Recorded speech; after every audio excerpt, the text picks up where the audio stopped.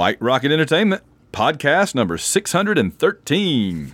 The White Rocket Babylon 5 Review Podcast is brought to you by people like you, our Patreon.com family. To join the ranks and help us keep the show going, visit www.b5review.com. That's www.b5review.com and click on the button to become a patron.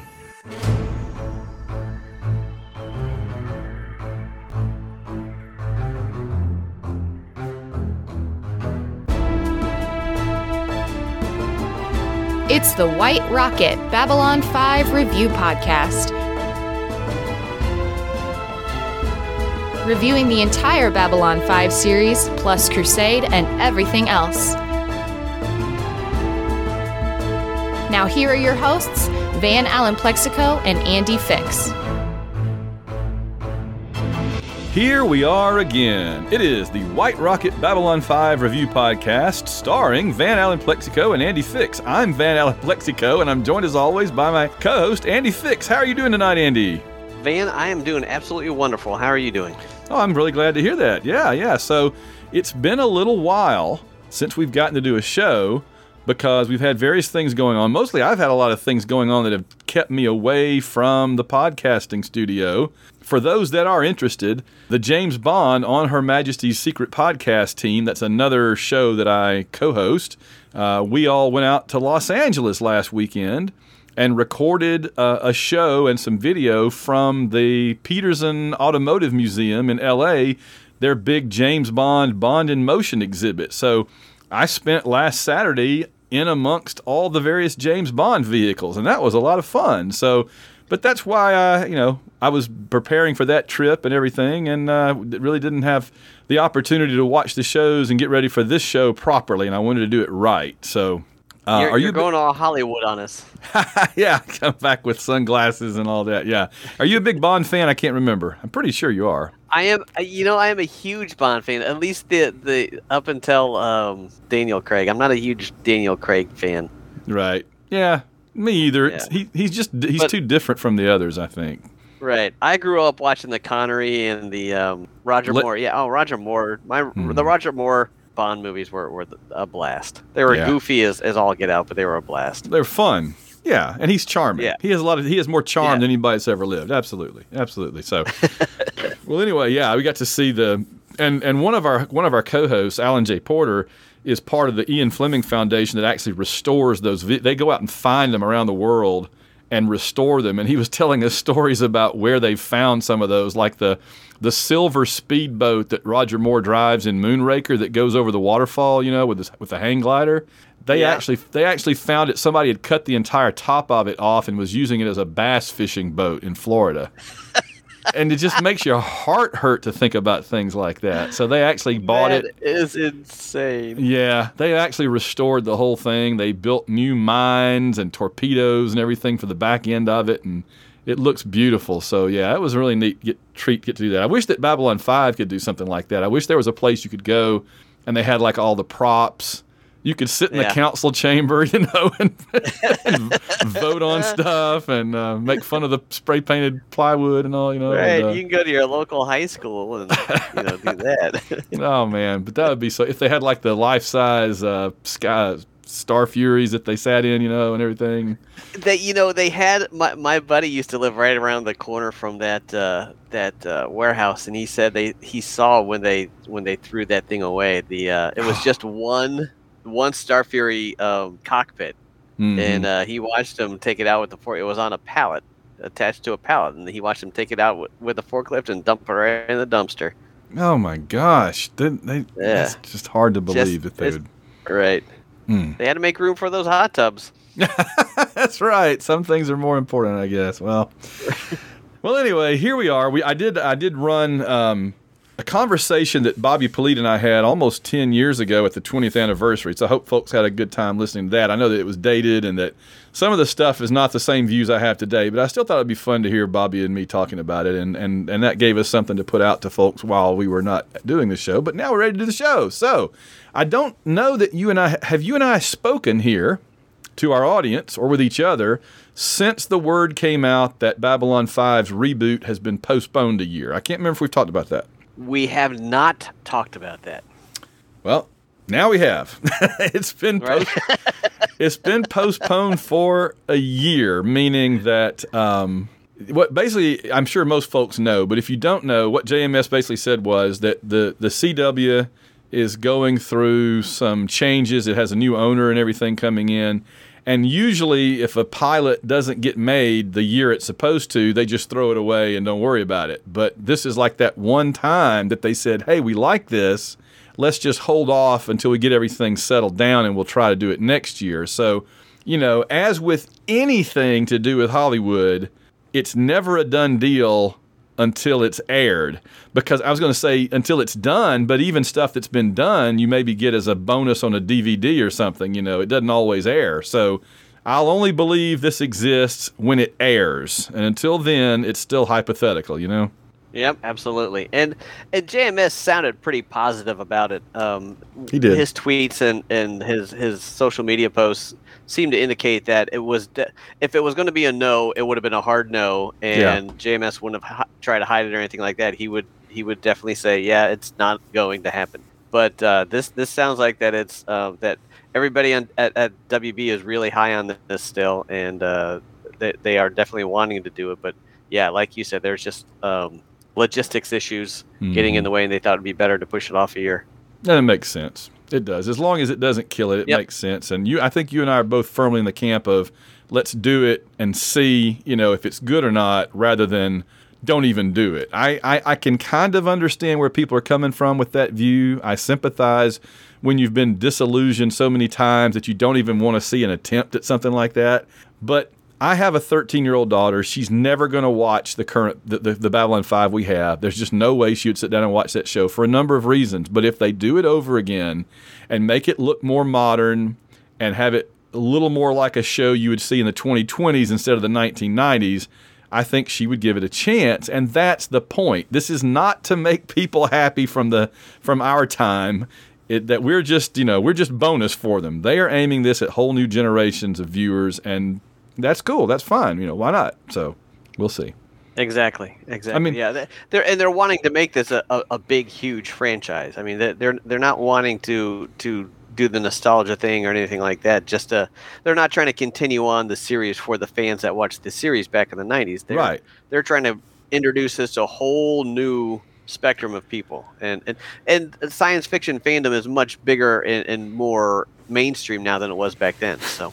Well, and I mean, just imagine if Doctor Who had ended after like Tom Baker, and when they came back and were going to do Christopher Eccleston and David Tennant, for example, people had said, no, that'll just ruin the show. Let's just stick with Tom Baker, the first 4 Doctors. We don't need like a new Doctor in the late 2000s, So they'd missed out on all those great Doctor Who episodes from those years with those guys. So, it's new generations. To be perfectly honest, that's exactly how I watched Doctor Who. The last time I watched Doctor Who up until the reboot was Tom Baker back in the 80s, early 80s.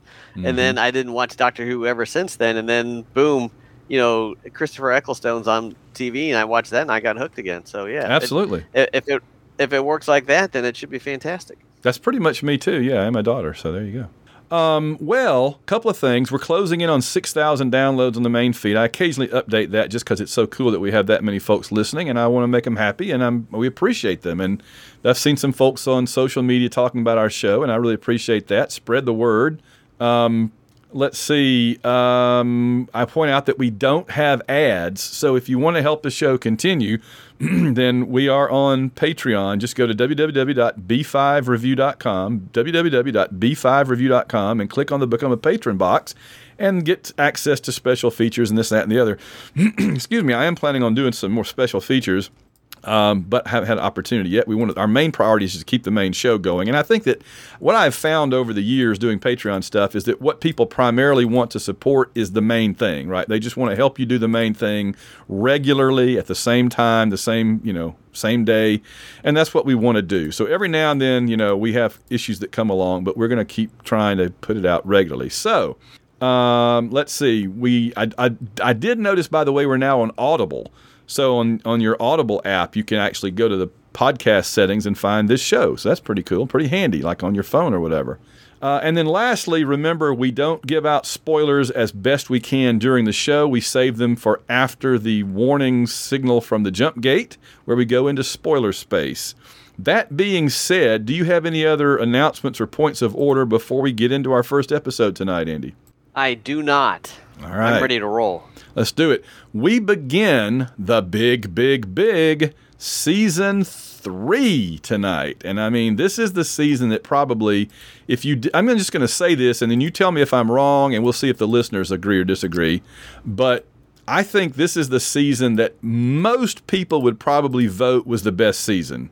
Now, I know that some people might say season 4 in the sense that that's where you get the answers to the setup from this season. And, and some people like season 1 for reasons we've talked about. And some people really enjoy season 2 because it's Sheridan kind of doing season 1 stuff. I don't think anybody's going to say season 5 is the best. It's not that it's terrible, but I don't think anybody's going to say that for circumstances that we'll get to as we go along. But would you say this is probably the one people like the best, or is this second best? What do you think? No, I would definitely agree with that. And I love season 4. So I would. Season 4 is a very close second place to season 3. Season 3 is just really good because this is when it really, really hits its stride. Yeah. You've passed your midpoint. It's time for the good guys to take it to the bad guys, and they start acting instead of reacting. And Sheridan even flat out says that in one of the episodes tonight. I mean, they get their own ship that they can start flying around in. We start seeing the Rangers playing a bigger role. It's really it ramps it up, the story up quite a deal. So yeah, it's one of the best seasons of television that I've ever watched. This is true. There's no doubt. This is in fact, my little audio clip I always use on our football show is from Kingdom of Heaven, where I say, "This is true." So I'll hit that because it was handy. It was nearby. Okay, so 301 is Matters of Honor. And that title is interesting because for the longest time you might ask, what does it really have to do with anything? And I'll give you my thoughts on it when we kind of get toward the end, and I want to see what you think. But as I always say, do you want to kick off or defer to the second half on describing the episode? I will kick this one off. I can do that. Let's do it.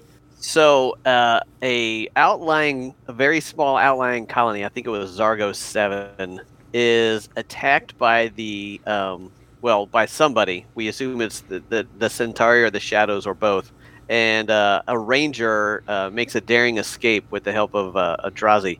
And we saw Adrazi Sunhawk again, which was really cool. Yes. That's of course Marcus Cole, who becomes a major player in season 3 and 4. So Marcus makes his escape and makes it to Babylon 5, where he recruits Delenn and Sheridan and Ivanova to take a trip to the new White Star. Mm-hmm. I guess it's built specifically for the Rangers. So we get to see the White Star, and then while all that's going on, investigator from Earth Force is on Babylon 5 trying to dig up information on what exactly happened to the late lamented Warren Keffer. Yeah. They have his gun camera video, and they see the ship. So they're trying to dig up what exactly that ship is. And I got to tell you, as many times as I've seen this episode, they always fake me out with Mr. Indawi being clueless about what the shadow ship is. I don't, for some reason, I can't ever get it through my head that it's all a scam. I don't think Indawi's in on it. I don't think Indawi's in on the scam. He genuinely doesn't know and thinks he's supposed to be finding out. But of course, that's not what he's there for at all. That's not remotely what he's there for. They know. I'm sitting the whole time. I'm like, how do they not know what that ship is? How do they not know? This is like if Hitler sent a Nazi to find out what the Hindenburg was. And you're like, how do they not know what that is? It's got a big swastika on the side of it, And then you realize at the end, they're not trying to find out what it was. They're trying to find out who knows what it was. Exactly. Yeah. So that was really cool. That was really slick. And I give them an A+ for that. All right. So this was episode production number 301. So it was produced in the proper order.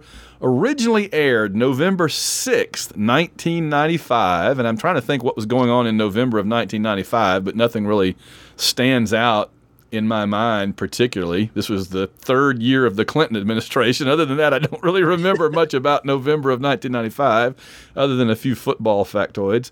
It was written by, and nobody wants to hear that. It was written by JMS, of course. We're in that long stretch that we were talking about before many times, where he wrote all of them. Directed by Kevin Cremin.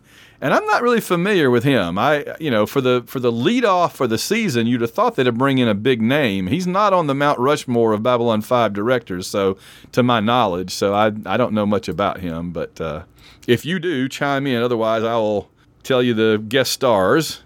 I don't. He did a fine job, but I didn't recognize his name at all. I agree.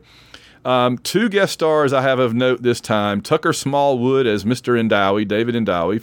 Who's kind of cool, and Ed Wasser as the beloved dastardly Morden. Yay, our favorite Rod Serling of evil is back, so that was cool.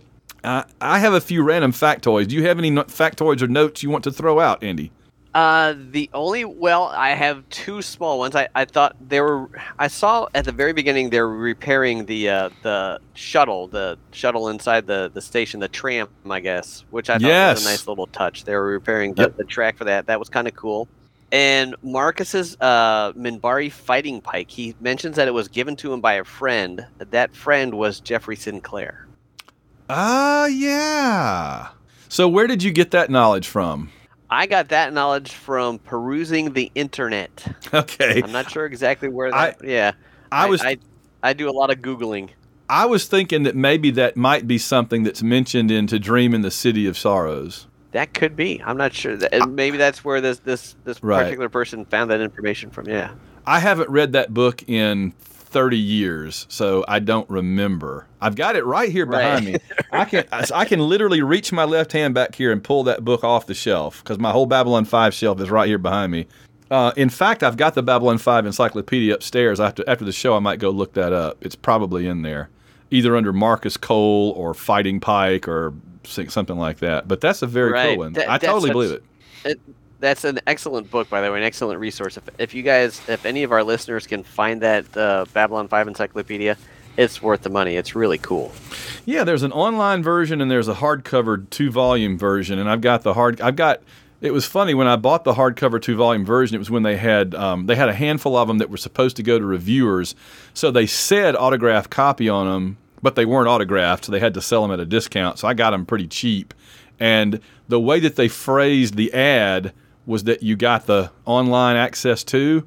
And when I bought it, I didn't get the online access, and I messaged them and said, "Hey, what's up? It said in the ad I was supposed to get it." And they're like, "Oh, it wasn't supposed to say that, so now we have to give it to you." So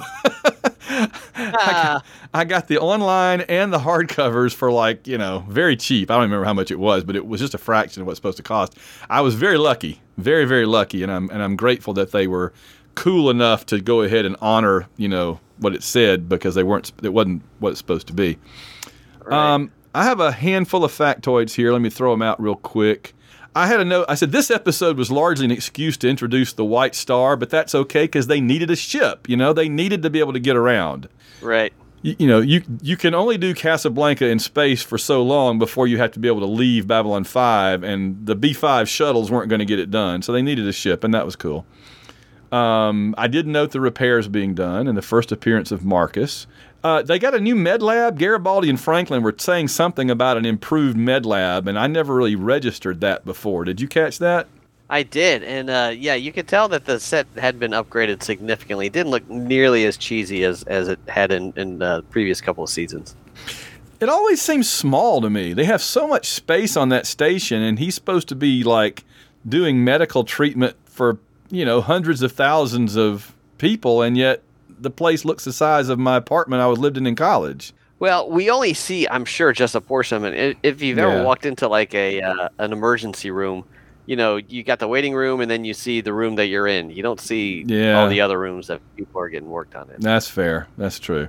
Note that the Marcab homeworld gets a mention when Sheridan talks about not liking grave robbers, and I like that they were able to reference that, since that was already established, that they've already been looted. I wonder if the in the expanded canon of the show of the universe, I wonder if the Excalibur visits the Markab homeworld. I would be very curious about that. But anyway, very interesting. We'll get to that later on. There are no Narn telepaths. The Shadows had a base on the Narn homeworld. Are these facts related? I noted when Indawi leaves the conference room after meeting with Sheridan, Delenn, and Ivanova, he forgets to take his data crystal with him, and yet he has it with him later when he visits Londo. So I guess somebody caught up to him and said, "Mr. Indawi, you forgot your crystal." Or maybe he brought multiple copies. I don't know. There you go. I guess that wasn't a Markab that was doing the cocktail liquor bottle juggling in the bar, but it kind of looked like one.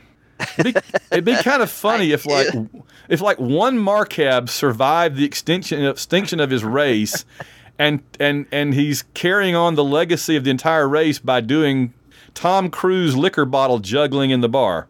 You know, I think I now know what was going on in 1995 when this was filmed. I think you figured it out. Yeah, you probably they focused on that guy a little bit too long. I was like, what is this? Yes. Yeah. Let's see. My big burning question my first burning question was, how do they not know what the Shadow Ship is? But we got the answer to that, so I give them credit. My other burning question was, how did Lanier not recognize Marcus in the bar if Marcus gave Lanier the Ranger pin to identify him before? That's a good question. Like, Lanier's blowing Marcus off like, I don't know who you are, leave us alone, we're trying to talk here. And then he's got the pen. I'm going, dude, did he have a mask on when he gave it to you, or did he pass it through channels? I mean, they didn't make that clear, so that was kind of confusing to me. Right, yeah. I didn't even think about that. Here's a question I've asked for many years. Whenever something is left vague with JMS, I always assume that there's a real answer we haven't heard yet. But I've never heard the answer to what the first bowl of liquid was supposed to be that cooled the Ranger pen. Remember, they say that there were 3 bowls of liquid. The first one contains some kind of ancient holy water. The second contains human blood, and the third contains Minbari blood. My theory has always been that the first bowl contained Vorlon blood. If the Vorlons have blood, which is an open question, so I'm not sure. But that would kind of make sense, though. Something from the Vorlons would make sense. That would make sense. I just assumed it was just plain water, but yours is much cooler. I just think that the Rangers are as much to do with the Vorlons in some ways as they are with the Minbari and the humans, and so. Right. But they wouldn't say, so they would just say it's some kind of holy water, not really realizing it came from Kosh, Unless the bowl said it. The bowl. How long has that bowl been sitting there? It has always been here. I don't know. Let's see. Last 2 things, and this is kind of significant. At the end of the episode, this is the one we talked about a while back. Remember we were talking about how there's another episode where Delenn basically just repeats her whole little speech again? This was it. Yeah, right. She does there are beings in the universe older than any of our races. There you go. So she does that speech. And then finally, Delenn lies at the end. And we are reminded, well, we are not reminded. We just know that Minbari can lie when it involves matters of honor. Correct. So the name of this episode is Matters of Honor. So right. I'm like, I guess the title of the episode refers to them lying at the end, but it's not entirely made clear. You kind of have to figure that out, right? I'm not sure. Am I missing something? Right. Well, yeah, I mean, they kind of put the name right on the tin, It's yeah, exactly. So. You just have to think about it and say, oh yeah. I guess so. But most people don't even think about the name of the episode after they put it up on the title card. No, that's what we're for. We're here to think about all this stupid stuff that nobody else has to waste their time thinking about, right? So, all right, here we go. Time to get in the categories. Give me a sip of beverage, and I'll get ready to get to it. Here we go. High point of the episode, Andy. For me, the high point was, I have 2. I have Marcus. Marcus is one of my favorite characters, so it was cool to finally get him. And I got a little story about him that we can get into a little bit later.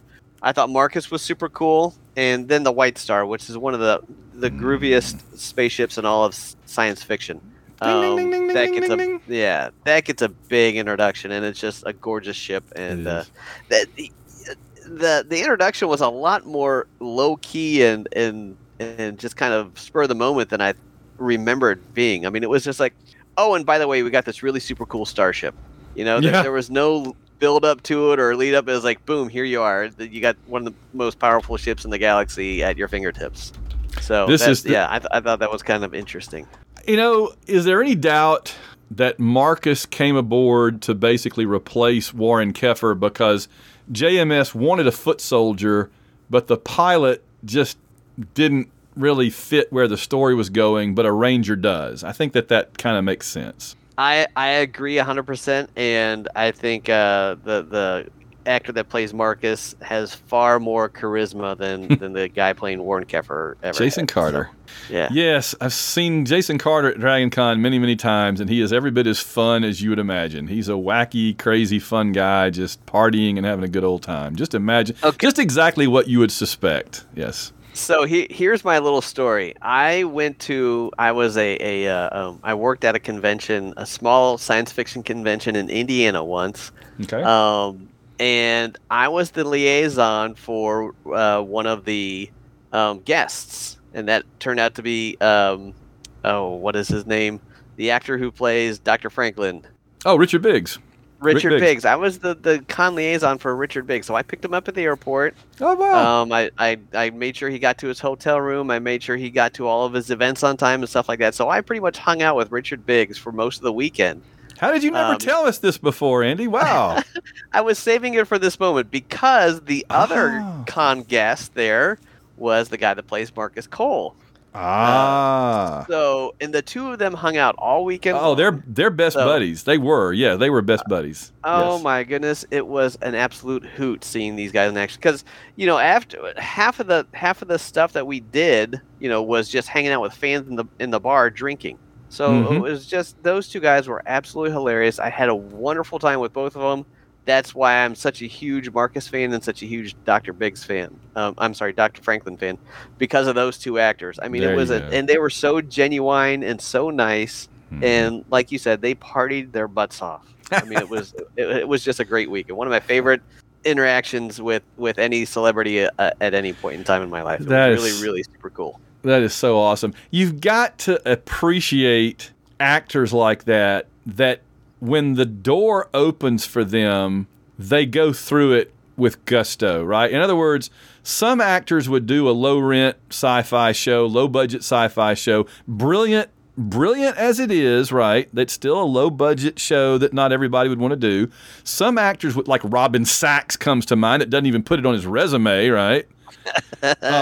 Some actors would do a show like Babylon 5 and then not even want to go to the conventions and just look down at the fans. Those guys knew that it was probably never going to get any better for them. I mean, they could do movies, they could do TV shows, but they knew, I think, that they were never going to have so many people that just loved them as they did after they did Babylon 5.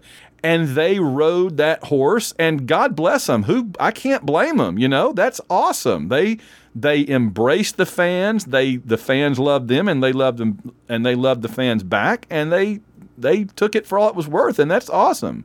Yep, and this wasn't even a big convention. It wasn't a Dragon Con or a San Diego Comic Con. This was a podunk little con it wasn't even in Indianapolis. I'm not sure what city in Indiana it was in, but it was a tiny con. It had maybe a couple thousand people there, and it was they owned the place. I mean, it was fantastic. Oh yeah, yeah. That's like the one that I do every year here in the St. Louis area in Illinois.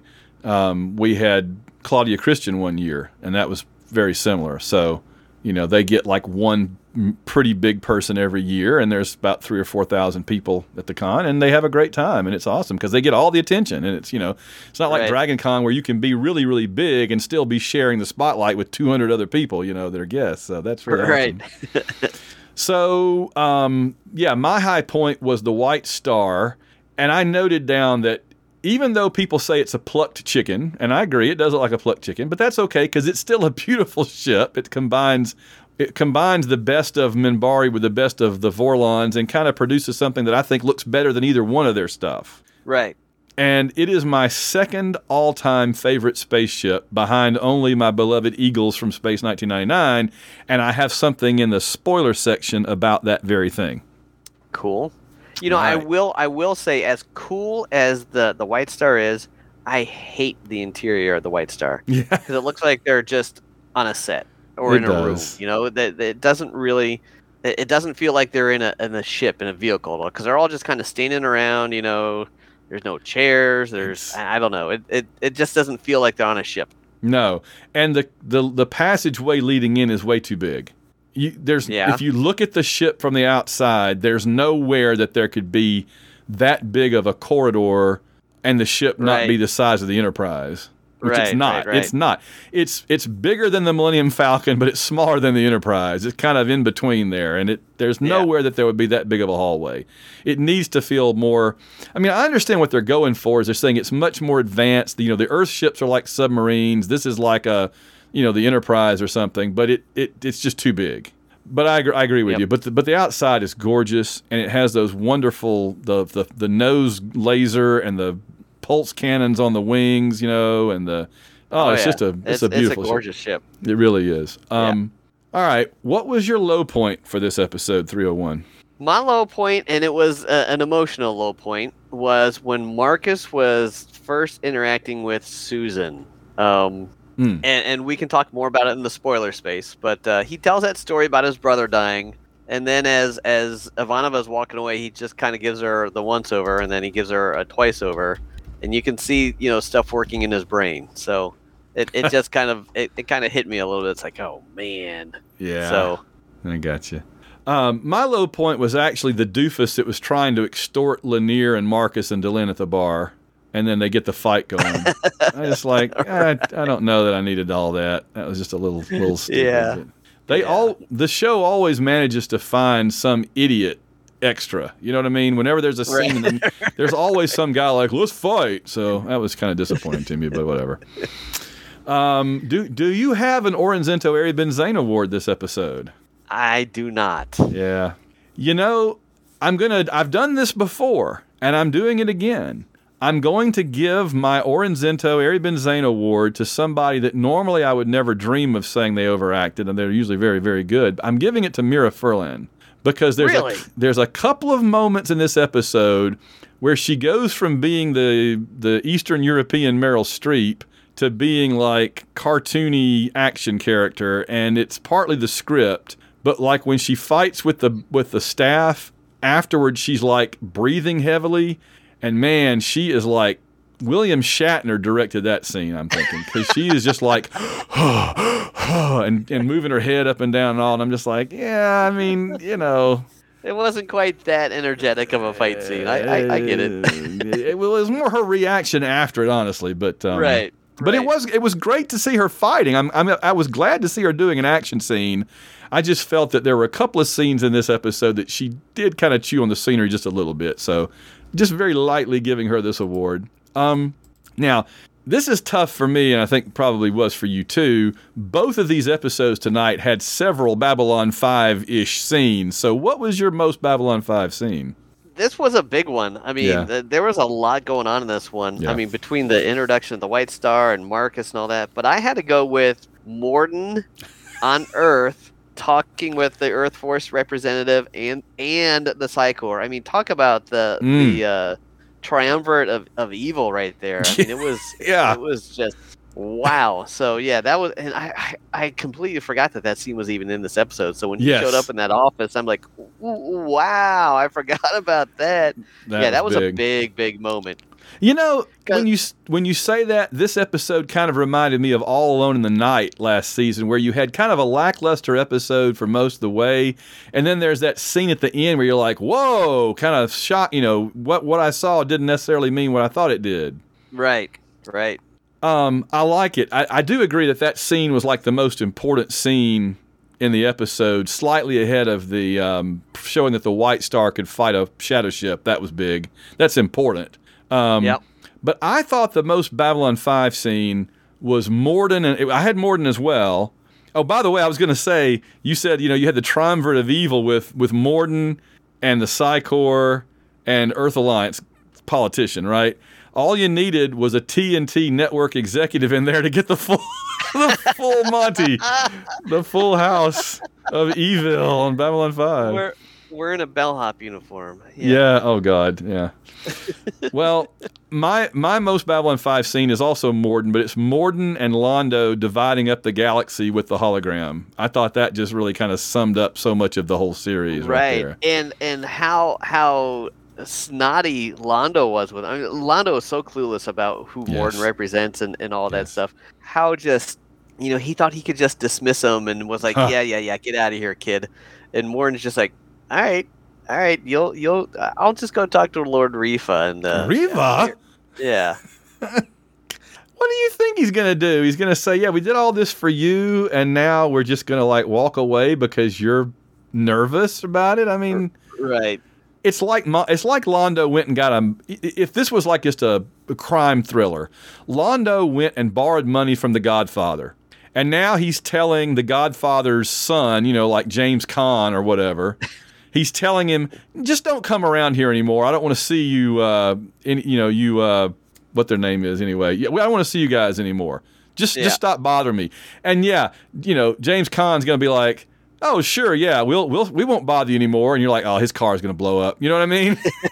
He's totally cranking that car up, and it's blowing up. And that's what Londo seems to think he can tell them what to do. We, the audience, know what's going on, and we just cringe. Londo, please don't do that. No kidding. It was bad that you got involved with them, but now you're just making it even worse. Right. Good grief. So, yeah. I do like the idea of the shadows being like the mob, though. I'm going to run with that metaphor in future episodes. I think where Morden is like the consigliere for the mob, and all that. They are the space Corleones. The Corleones. That's the name I was looking for. Yeah. That's it. Very good. Very good. All right. So, what was your favorite character moment? Again, these two episodes had a lot of little character moments. Yeah, I had two favorite character moments, but they both had to do with the same character, so I'm taking this one. Okay. The first one was Sheridan saying we spent too much time reacting instead of acting. I thought that was explicitly stating we're taking this, going forward, we're taking it to the bad guys.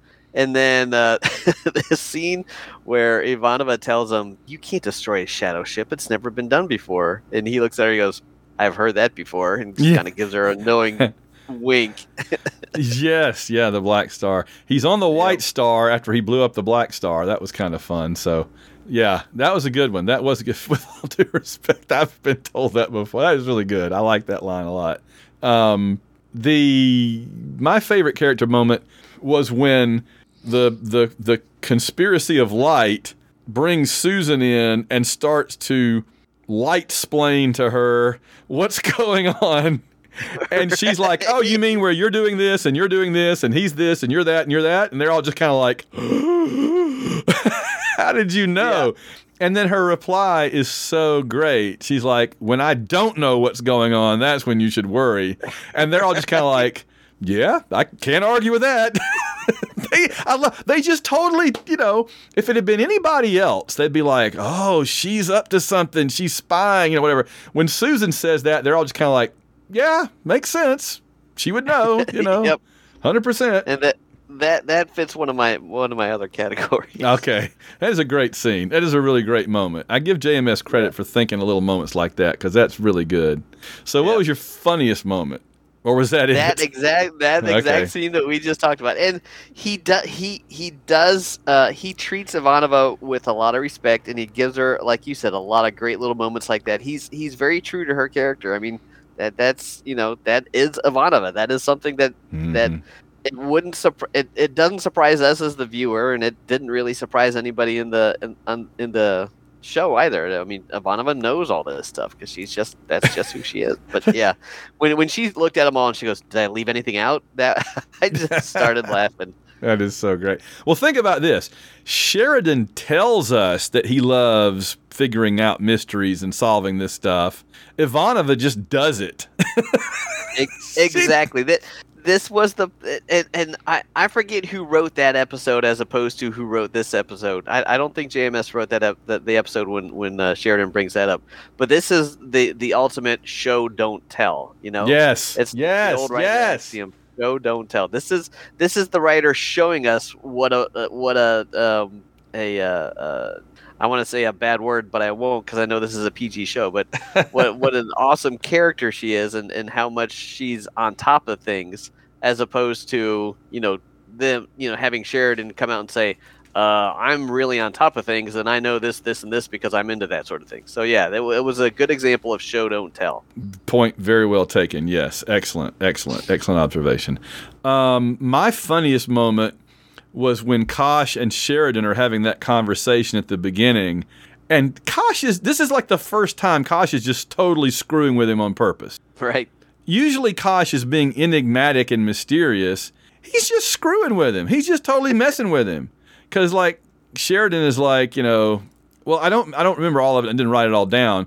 But at the very end, Sheridan's like, "I hate when you do all this." And Kosh is like, "Good." Come on, man. I mean, I'm just waiting. As she often is, my wife was in the kitchen, kind of glancing at the TV, while I'm watching this, and Kosh says that, and she goes, "What a jerk!" If anybody else said that to Sheridan, they would be a jerk. But that's just par for the course. But like I said, that is jerky even for Kosh. Right. I mean, that's like taking the Kosh-isms to a new level of impudence. Right. And you could see Sheridan was getting exasperated with it. He's always getting exasperated with Kosh. That's just oh man, there were a lot of good lines. I wish I could remember them. I don't want to misquote them, but the last one there where he says, "I hate when you do that," and he says, "Good." I will say that conversation with Sheridan was the first time Kosh seemed almost human. Yeah. Seemed like a character, not some enigmatic godlike being, but he seemed like a character, an alien, a relatable character that we could, say, "Oh yeah, that's why he's doing that." I thought that was really cool. I don't remember, that shift from when I first, watched the shows. Yeah. But this time it was very, very much in my face. I'm like, wow, he's, now he's another ambassador. He's another alien. He's not this crazy enigmatic, non sequitur that floats around and drops words of wisdom every now and then.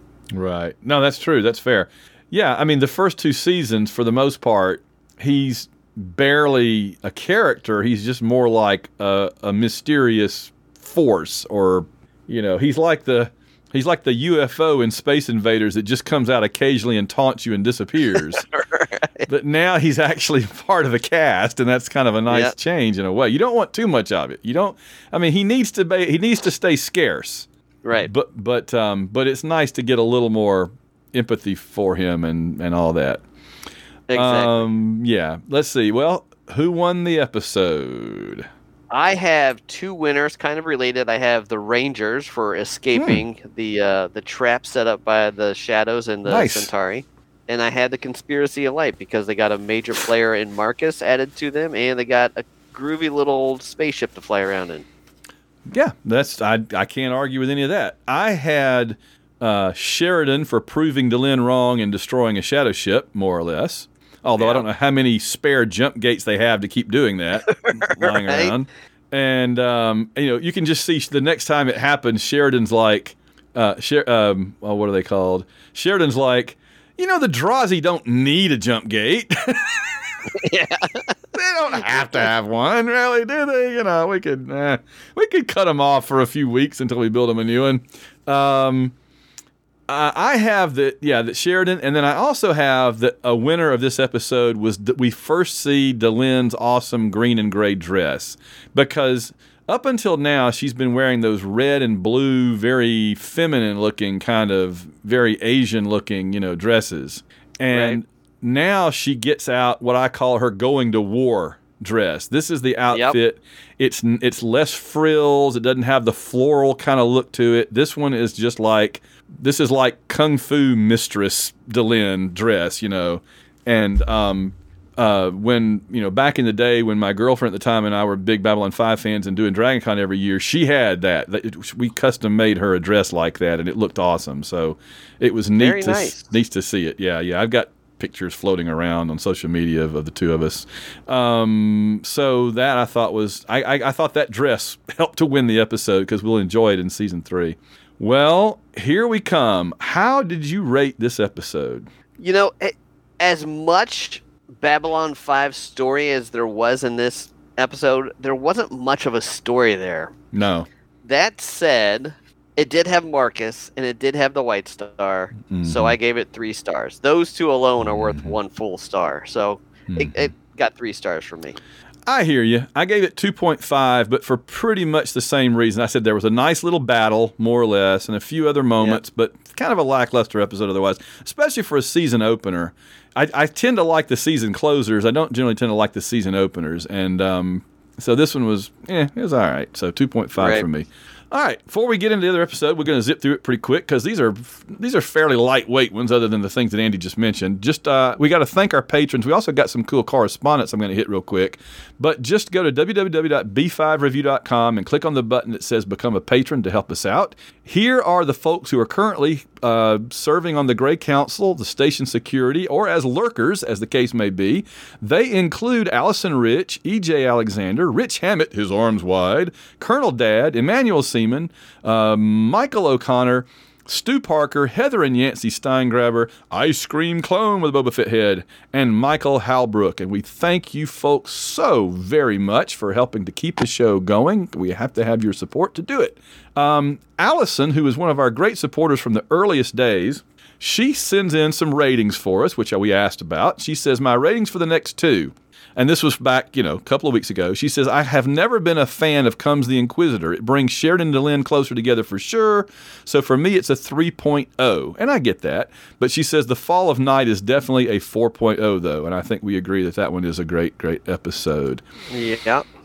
And then she has a nice little word for us here. She says, one reason you guys have the best B5 podcast is not only your format, but it's not overly jokey. Well, we kind of joked some tonight, so we're sorry, Allison. As many of the others are, but you guys are both students of history. I like this, Allison. I appreciate this. JMS imbued B5 with references to and lessons from history. It's one of the reasons that B5 is my favorite sci-fi series. You get it, and I appreciate it. Well, thank you. Isn't that cool? That is cool, and I've interacted with Allison on through social media quite a bit, and she's wonderful. Yeah, absolutely. A couple of other notes she puts in. She says, Fall of Night is a Kai-centric episode, and I'm a Vorlon fangirl. We find out what he looks like. I agree. I like the Vorlons, too. I'm a Lord of Order. I don't like chaos, so I'm with you there. And she says, hey guys, John Vickery is actually American, born in California, though he was trained at the drama studio in London. And that would make sense because he can kind of do American and British equally well, so I get it. And then she says, we want DeGrath, and I agree with that too. Good old Ice Cream Clone writes in and says, comes the Inquisitor 4.0. Dead. I always forget the Narn story progression in this episode. I agree, I do too. Jakar is amazing. The elevator scene with Veer is so moving. That, along with the Vorlon Sebastian plot, really sets our heroes on the path to something greater, pushing the mystery and mythology further. Just enough mystery with the Jack reveal as well. And then for Fall of Night, he gives it a 4.5. It's the thought that counts, he says. So much goodness, actors hitting it out of the park, top-notch battle scene, Night Watch's power revealed, and a story that answers some questions but leaves you wanting so much more. Thanks again for a great ride, Van and Andy. Bring on Season 3. Hey, and that's what we're doing, so we appreciate it. 2 more quick ones. Rich Hammett says, I'm listening to The Fall of Night on DVD commentary track right now at JMS. He just mentioned the Centauri hairstyle on the bomb in the tram. Yeah, we noticed that. He says, I think the physics can work a little with a fall. I guess Sheridan falling. Just the initial jump from the tram. And then he says, do you really not recognize my tag phrase, his arms wide? And I said, I did not. I Googled it. It's a Star Trek The Next Generation thing. But I've only seen about half of Star Trek The Next Generation, so that would explain why I didn't recognize it. So it's actually from one of the best Star Trek Next Generation episodes. You should definitely look that one up. It's really good. I have watched some lately, but I must have missed that one. I kind of go okay. I have the Paramount channel, the Paramount Plus channel. Oh yeah, and so Next Gen was kind of hit and miss, but yeah, they had some spectacular episodes. When they were good, they were good. I pay for Paramount Plus mainly to be able to watch old Perry Mason episodes, but occasionally I watch a Star Trek too. So there you go. I'm trying to soak up Perry Mason because I'm going to be writing another crime novel, and I want to have a courtroom scene, so I want to have some Perry Mason type antics in it. Oh, very good. There we go. And then the very last thing, Allison Rich wrote in again later, and she said, "Great episode. I have a question for you. Having recorded this this is in reference to the one with Bobby. Having recorded this episode back in 2013 and now doing this podcast, have you altered any of your feelings about the show, or have you amplified any of your feelings from 2013? And I would just say it's what you and I have talked about all along, which is that I came to appreciate the individual episodes more. And Bobby and I kind of talked about how when we first watched the show, it was all about the arc, the big, long story. And anything that got in the way of that, I was impatient with. I'm like, let's get on with it. Because back then you had to wait a week at the least and maybe months, to get the next installment of the big story arc. So I had no patience for little individual episodes. But now, having the whole thing at my disposal in many, many different ways now, on DVD and on Plex Server Digital and on HBO, I can enjoy those individual. I can enjoy season 1 so much better now because I've got season 2 and season 3 and season 4 and season 5. You know what I mean? I'm not impatient anymore. Does that make sense at all? That makes complete sense. Yeah, now that we've read the book for the first time, we can go back and read the individual chapters and individual scenes and appreciate them more. Absolutely. Yes, that is absolutely right. All right. Well, we appreciate you all writing in. If I missed anybody, I'm sorry. As I always say, Patreon required me to set up a separate email for a separate Patreon account for this show, and sometimes I forget to check that email and I miss the questions, I miss the comments. So be patient with me, and I try to get everybody on because we really do appreciate your questions and comments, and they're wonderful. So Andy, shall we talk about 302 Convictions? Let's. All right, I'll give the quick summary here. A series of bombings threatens the station, and Ivanova calls on some unusual investigators to help solve the mystery. So this is production number 302 from November 13th, 1995, written by JMS and directed by one of the Mount Rushmore of B5 directors, Michael Vehar. And he's sometimes called Lawrence Michael Vehar. He's sometimes called Mike Vehar or Vijar, whatever you want to call it. But anyway, he's one of them. The guest stars this time, Patrick Kilpatrick as Robert Carlson. I have something to say about him in a minute, as you might guess. We get Louis Turin returns, this time as brother Theo. He was the original Drawl in A Voice in the Wilderness. Yep. He had to leave for health reasons for a while and didn't get to be Drawl in the Long Twilight Struggle, right? Yeah. Right. But he's back now in a different role. And then we get Kari Hiroyuki Tagawa as Morishi, the security guard. I thought that was interesting to see Tagawa as just a regular security guard. He usually plays like an evil Asian villain in like Jet Li movies and stuff, Right. He's always a heavy. I know him from the Mortal Kombat movie. But, there you go. Yeah, he's always a heavy. And I think it's because of that severe look to his face. Yes. And his voice, it comes across as, he can give the most innocent line and it always comes across as menacing. He's a great actor. He is very cool. Very, very cool. And it was good to see him doing something different. I like when people will do Babylon 5 and not be too stuck up about it. You have any notes? Oh, go ahead. When he started complaining about, not getting his vacation, I was fearing for Garibaldi's life. Yeah, you wouldn't want to cross him, I don't think. Right. It's not like Zach. With Zach, you slap him around and go, Zach, get out of here. With that guy, you're like, oh, can I get you an extra pillow? Security man, Morishi. Yes. Any factoids or notes? I do have a couple. I have two factoids, and they're both related. Bill Mummy's scene in the there's a couple scenes when he's in the hospital in the med lab. Mm-hmm. He was actually not there for that. That was actually his a dummy, a a mate, just a stand-in Really? for him. Yeah, they used his when they took a face cast for his Minbari makeup. They kept the face cast, and then they just painted that up because his dad had just died, so he was at the funeral for a good portion of the filming of this episode.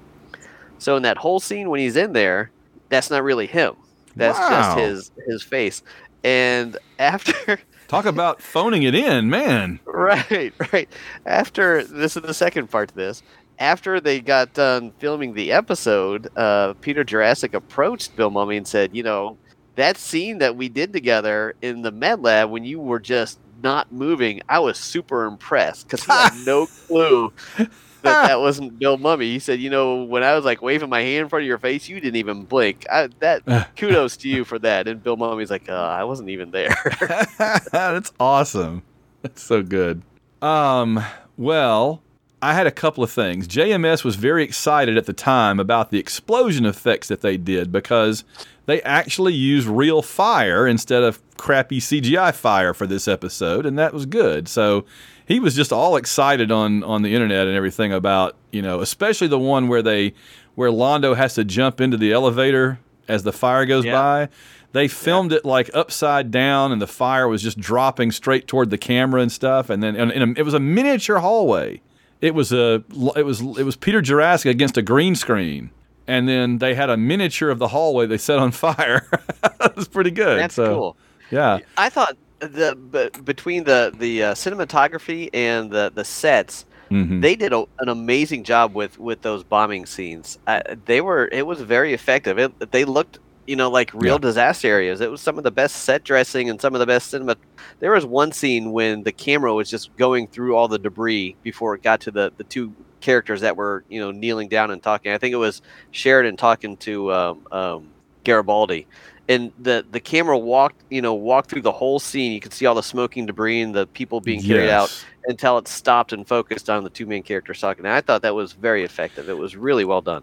I'm glad you mentioned that because I actually had a note that there was very interesting camera work in this episode, and the part I noticed in addition to what you just said was there was a big meeting and with a bunch of people sitting around the table, and there were two things about it. One was that they kind of put the camera at some interesting angles to like have some people in the foreground and others in the background that were talking. So that was kind of interesting rather than just a straight on shot. And also I liked that they showed like 8 or 9 people because we get so used to just seeing the main cast at a meeting like that. But there were people at that table I didn't even recognize. Exactly. There were like other medical personnel, other command I kept wondering if Major Atumbe was one of them. I've got to see him before it's over. There's like a whole other Babylon 5 show that they could do with what happens. Like they call it Babylon 5 Nightside. Right. And as you said, you were the one that's cast Yaphet Kotto in that role. I think he would be awesome. Absolutely. Oh man, that would be so good. I will say this episode felt like it took the minuscule budget and actually made it go further than ever before. My wife actually sat down after watching the first couple minutes, stopped what she was doing, whatever she was doing, sat down next to me and watched the whole episode with me because she thought it was really cool. Awesome. Yeah, we like when we impress Andy's wife with this show. That's always a good sign. It's always a good sign. She is not easily impressed with sci-fi. She has no patience for it. So right. Believe me, I lived a similar situation, and so yeah, that's good. There was a couple of things. JMS, the joke, how many Centaurs did it take to change a light bulb? That was actually one that fans had been passing around the internet. And JMS said that was he can't normally take suggestions from specific fans to use on the show, but so many people had repeated it that he felt like he could get away with it, and that was as close as he could get to like saluting the fans. So that was neat. Right. That's cool. And Netter's syndrome, of course, relates to Douglas Netter, the executive producer of the show. And JMS said that when Netter watched the show, he was, quote, amused, chagrined, and promised swift and terrible revenge. And finally, I just had to make a note that we kind of got the return of Garibaldi in this episode. Yep. It had been a while since he got to do anything. Right. And yeah, he got to get his cop on for sure. I mean, he was in charge of a major investigation, was ordering people around, figuring stuff out. He didn't have a second in command that was completely clueless. Right. Or murderous. Or murdered, yeah. Well, you and I commented that the end of season 2, the supporting cast really didn't get to do a whole lot. And so it was nice to see some attention to Ivanova and some attention to Garibaldi again. And even Franklin got some. So that was nice. That was nice. We haven't got any Veer yet, interestingly. Right. So I think he's the only major character we haven't seen yet this season after these 2 episodes. Talia. Or not Talia. Lita. The other. Yeah, Lita. We haven't had Lita reintroduced yet. Well, she gets kind of a no spoiler, but I think she gets kind of a re-entry. Right. But Veer's around. He just hasn't done anything yet, right. So he's probably hiding out. Zach has graduated to the opening credits now as a regular cast member. He's no longer guest star. Congratulations to Jeff Conaway for making the opening credits, because I think everybody liked him. He was a very likable guy. He was, and it was really sad as we were watching the credits, because my wife knows the mythology around Babylon 5 and how so many people have died. She goes, all right, as the credits are opening up, she goes, all right, so tell me who died. And I'm just going through, dead, alive, dead. I mean, it was depressing. It is. Oh, man. And it seemed like every couple of years somebody knew. It's really the one that still just totally blows my mind is Mira Furlan. Yeah. I thought she'd live to be 100. I saw no reason why she wouldn't. Richard Biggs devastated me because that was just so unexpected. And I mean, he was such a lively. He was still young. No, absolutely, and super healthy. Out of the blue. Super healthy. It was completely out of the blue. I think Biggs is the most shocking one overall, but the one that still hits me the most now is Mira Furlan, just because I just never dreamed that anything was wrong with her, and then just like one day she's gone, and they never really said what was wrong with her, so I don't even know. Well, it was some weird. I forget what it was. I was trying to explain it to my wife, and I forget what it was. It was something really weird and out of the blue, like Legionnaire's disease or something like that. I forget. I'll have to research that. Yeah, because when I emceed for them a few years ago, I guess it's longer ago than it seems to me now, but she was great. So I never would have ever dreamed that anything could happen to her. So yeah, I mean, she was definitely not young. She was in her 60s, I believe. But it was still surprising because she was another one that just seemed so lively and healthy. Yeah, wow, that's crazy.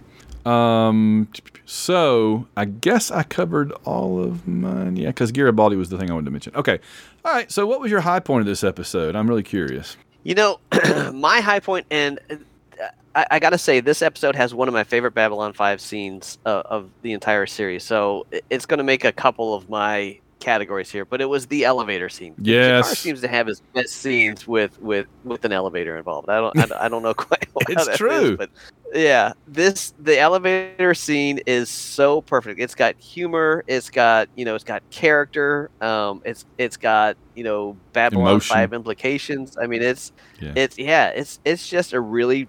And it's so superbly acted. Both those actors just destroyed the scene. It was just wonderful. So that was the high point. I almost forgotten that it was in this episode until he started marching towards the elevator. I'm like, oh crap, that's right. That shows up in this. This is that scene.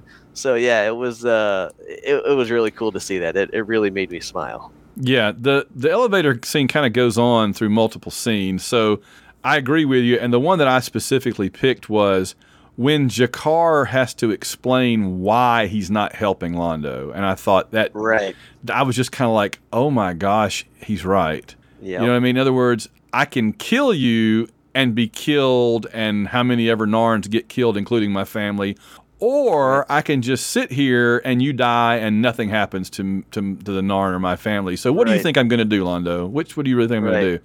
And Londo is just aghast because I think that, as much as this scene is Andreas's, I think it's also fascinating to see the realization that Londo has that he calls Jakar insane or whatever.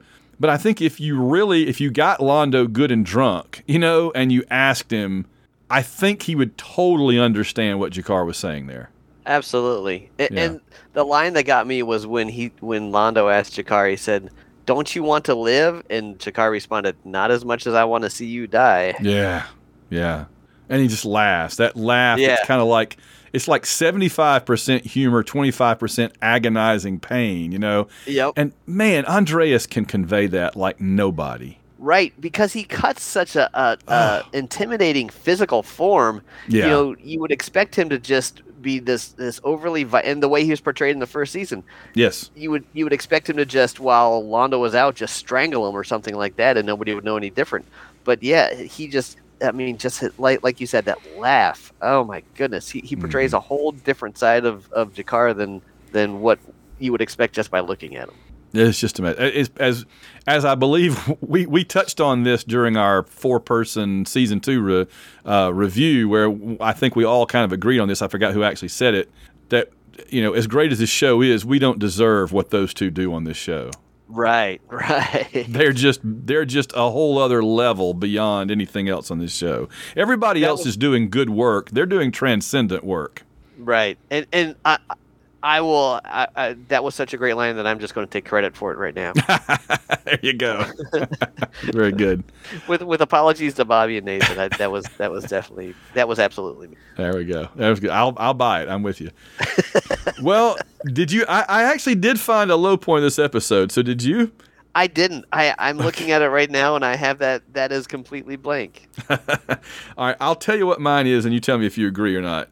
My low point is every now and then Babylon 5 reveals to us that they hadn't, JMS had not guessed in 1990 whatever where things would be in the 2022, not 22s because the show is in 22s, but the 2020s. Facial recognition software has been replaced by a group of monks watching TV. Yeah, I'm like, really? I noticed right when he mentioned, "What are we supposed to do? Let the computers do it?" I'm like, duh. But you can't really hold that against JMS. No. Nobody knew that back then. But yeah, I got a good chuckle out of that. That was funny. It's basically going to be funny one day when we find out that all the facial recognition software that they've been using all over the world has actually been rooms full of monks watching TV. That's all it ever has been. It's not computers. It's been a bunch of guys and girls watching TV. China's got a bunch of Shaolin monks that are just watching TV, watching all those cameras. Oh, I believe it. 100% believe it. I love it. Oh gosh. All right. I've got a Zoran Into Ari Ben Zayn Award winner for sure. Do you? I do too. The bomber, the mad bomber, what bombs at midnight. I mean it. But the actor, it could have been so much worse. It could. In the hands of a lesser actor, it could have been absolutely ridiculous. I think it was more the writing than the acting, but yeah, he was a little bit over the top. Well, when he first starts out on there, I thought, okay, this isn't terrible. And then he starts channeling John Malkovich. Right. That's what my wife said. She goes, "That's like John Malkovich." Yes, That's hilarious that you said that. Well, I don't think that it's something brilliant that either one of us came up with. It's just kind of obvious that that's what he's doing. Yeah. He turns into Malkovich in stuff like Con Air, and. Not that that's bad. It's just weird to see one actor pretending to be another actor pretending to be a character. But right. It was like being John Malkovich. Yeah, wow, he literally was being John Malkovich. So he's my award winner, and I don't feel the least bit bad about it. But he was entertaining though. He was. I guess the problem is he goes so over the top that it takes you out of the scene. Right. Yeah, I agree. And that's why I got his name on here. But imagine the actor who did Ari Ben Zayn getting this role instead. Oh gosh, yeah, that would, yeah. Oh wow, I don't want to. Yeah. I'm sorry, Andy, but no, I will not imagine that. Or Richard Mall, if they had cast Richard Mall as this guy. Oh Lord, I guess the thing is, you're wanting to think, oh, how's Sheridan going to get out of this, and what's going to happen, and then all of a sudden instead of thinking that, you're thinking, why did he make this choice of performance, and what did the director really say? And that's not what you're supposed to be thinking at that moment. You're not supposed to be thinking about the actor's choices he made. You're supposed to be thinking about the story. Exactly. Yeah. Most Babylon 5 scene. I'm going to go back to that elevator scene. It just it lays out their entire relationship right there. It is. It was really cool. And my wife hasn't watched much more than 20 minutes of the entire season 2. Got instantly what was going on between those two without even knowing any of the background. So yeah, no, I believe it for sure. Yeah, 100% slam dunk. Yeah. Favorite character moment. I actually have not the elevator scene, but when Mollari was in with Lennier. Yes, that's what I have. Because that got a glimpse of the real Londo Mollari that we all used to know and love, that has kind of been buried by all of his bad choices lately. Yep. And it was such a lonely moment for him, because he was sitting there. Finally he got to talk to his friend again. Finally he got to talk to somebody on just a friendly, telling jokes and goofing off with him, and the friend couldn't even respond. So it was kind of sad. And as you say that, I think about this. I think that if this were somehow real life, Veer would have been there too. Because Veer and Lennier obviously are kind of friends, professional associates. And he would have been there not only sympathizing with Lennier, but also sympathizing with Londo. And Veer would have been very, I don't want to say happy, but I think Veer would have been very satisfied to know that it was hitting Londo that hard. That Londo was still capable. But because it's a TV show, they couldn't include Veer if he didn't really do anything. And since he wasn't going to do anything, they had to leave him out. So this is just one of those cases where it being structured for a TV show a little bit takes something away that we should have gotten to see. And I understand why he wasn't in it, but it's too bad we didn't see Veer there sitting by the bedside too. I will counter that and say I think having Veer there would have taken away from the moment. Yeah. I think it was a really powerful Londo moment, and I think having Veer there would have taken away from the seclusion that Londo was feeling right then. No, again, I think you're right. I just think that in real life he would have been anyway. Right, yeah. That's a good point. So because it's a TV show, it has to bow to drama. Right. And what you're describing is drama as opposed to just people acting like people. So, yeah, 100%. Good point. I also, by the way, had a note here, G'Kar complaining to Garibaldi, but honestly now I can't even remember what... I don't even remember that. I've already it went kind of in one eyeball and out the other. So, and that was a really cool, nicely shot scene as well. The way that they were doing that, it was all in one long take as they were walking through the hallway. Okay.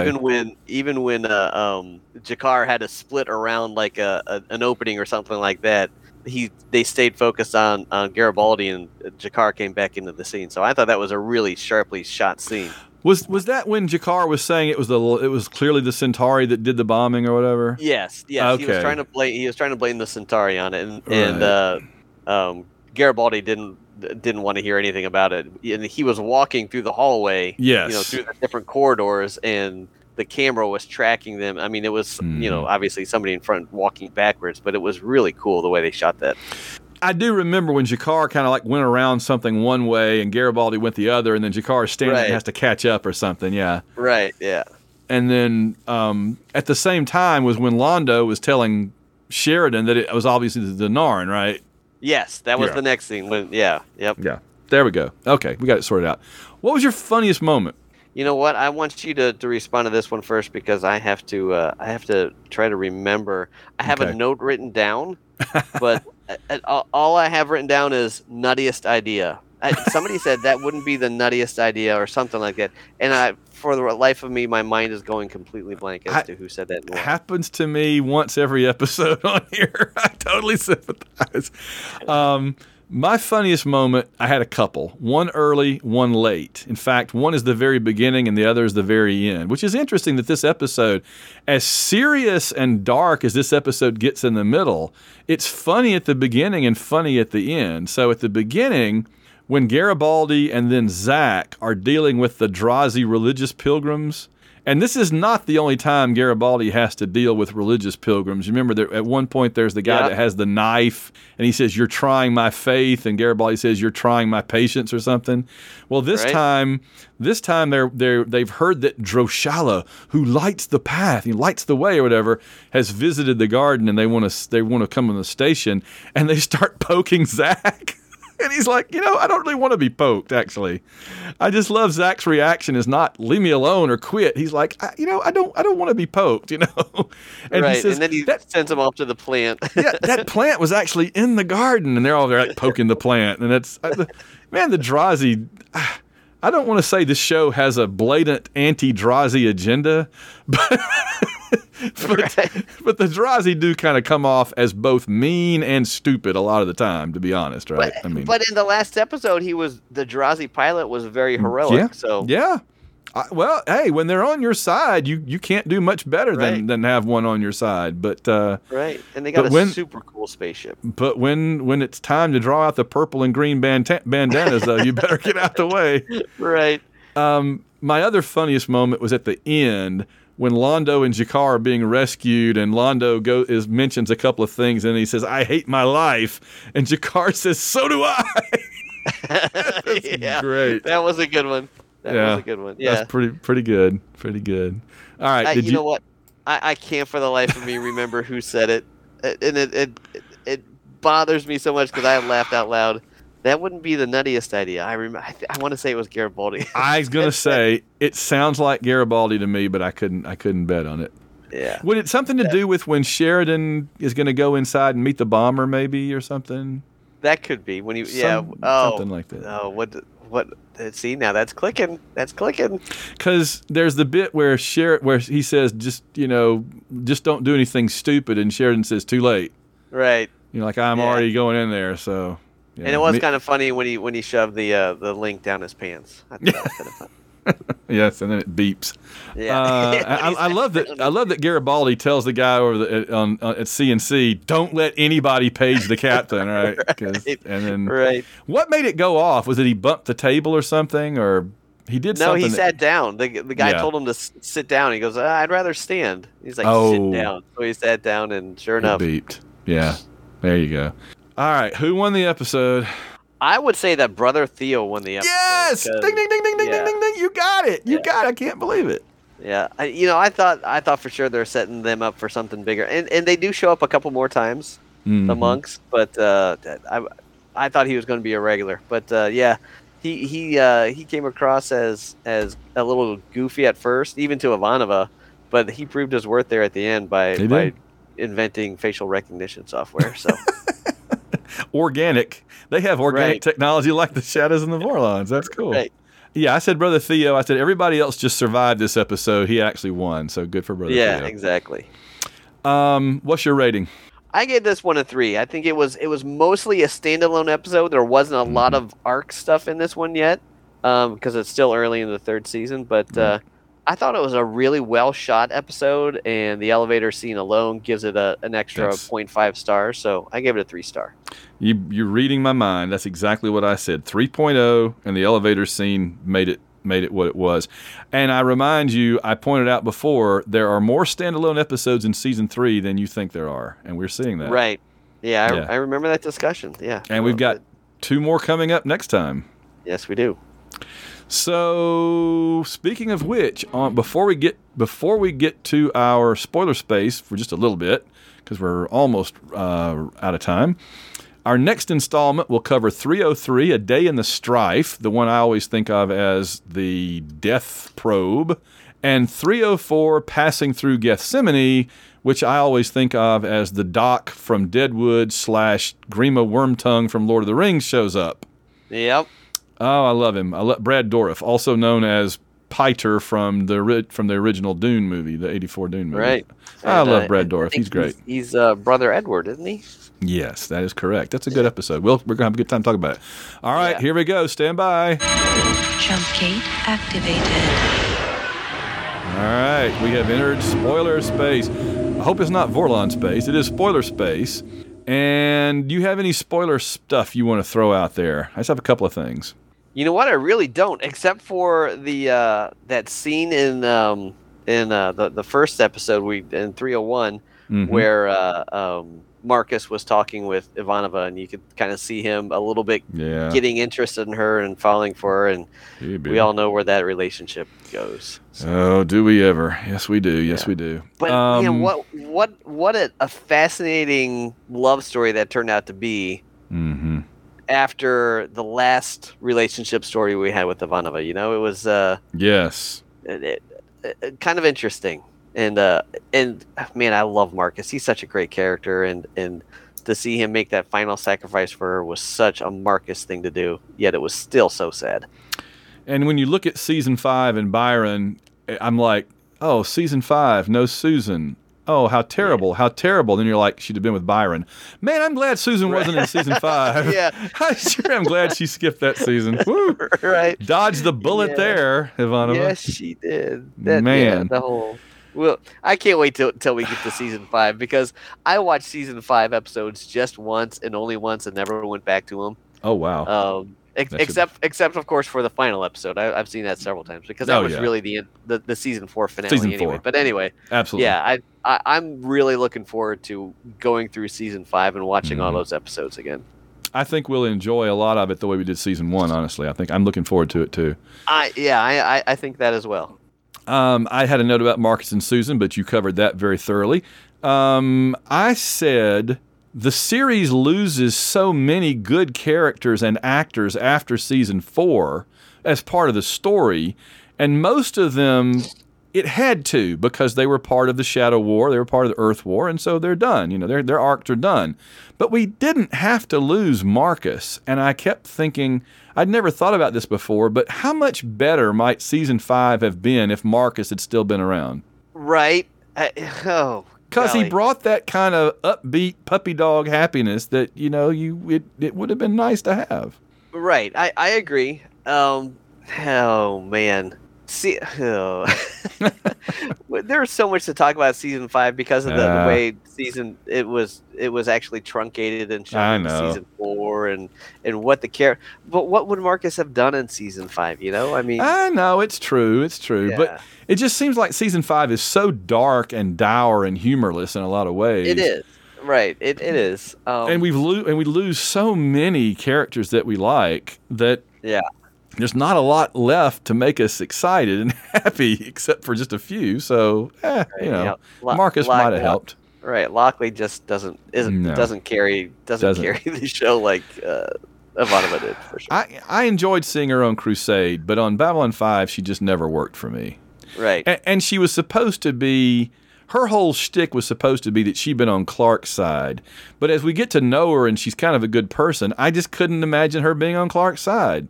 It's either she was on Clark's side and she's a crappy person, or she's the person we get to know and she wasn't on Clark's side. I just never could buy both of those things at the same time. I would have agreed with you up until 2016. And then that opened my eyes to how people can fall politically and still be good people, and then make you wonder how can they think that way and still be a good person? But yeah. Right. We'll leave it nice and vague like that. That's fine. Yes. The other question I had, it was interesting that Lanier got trapped behind a transparent door and nearly died in this episode, given what happens with him and Sheridan in season 5. Yep. It's like the same thing in reverse, but on purpose. It was creepy. I'm like, wait a minute. Whoa. That blew my mind. Yeah. And then last thing, and you'll appreciate this, Andy, if you liked the one White Star, it's like Doritos. They're going to make more. They're going to make more White Stars. And they number them. And you remember I said earlier, I love the Eagles on Space 1999.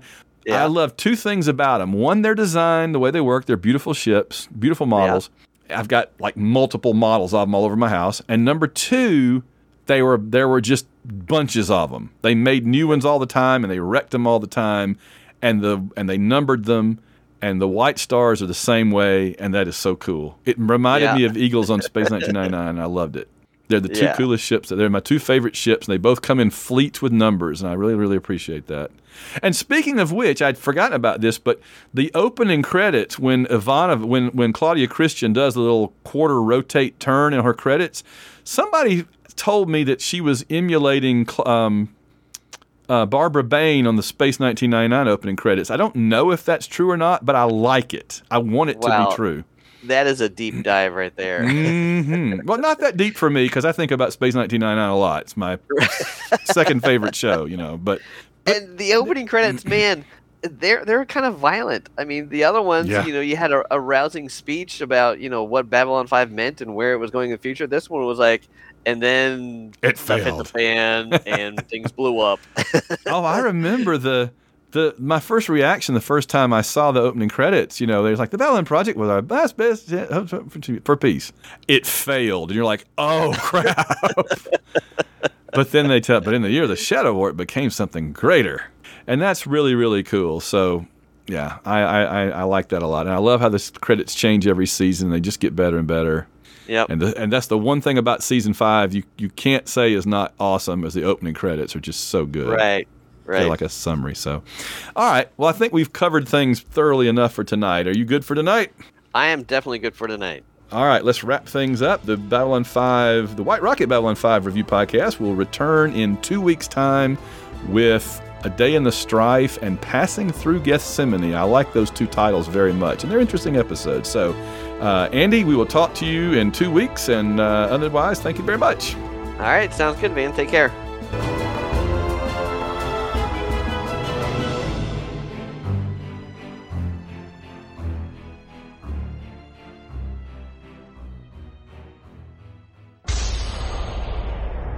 This has been a White Rocket Entertainment production.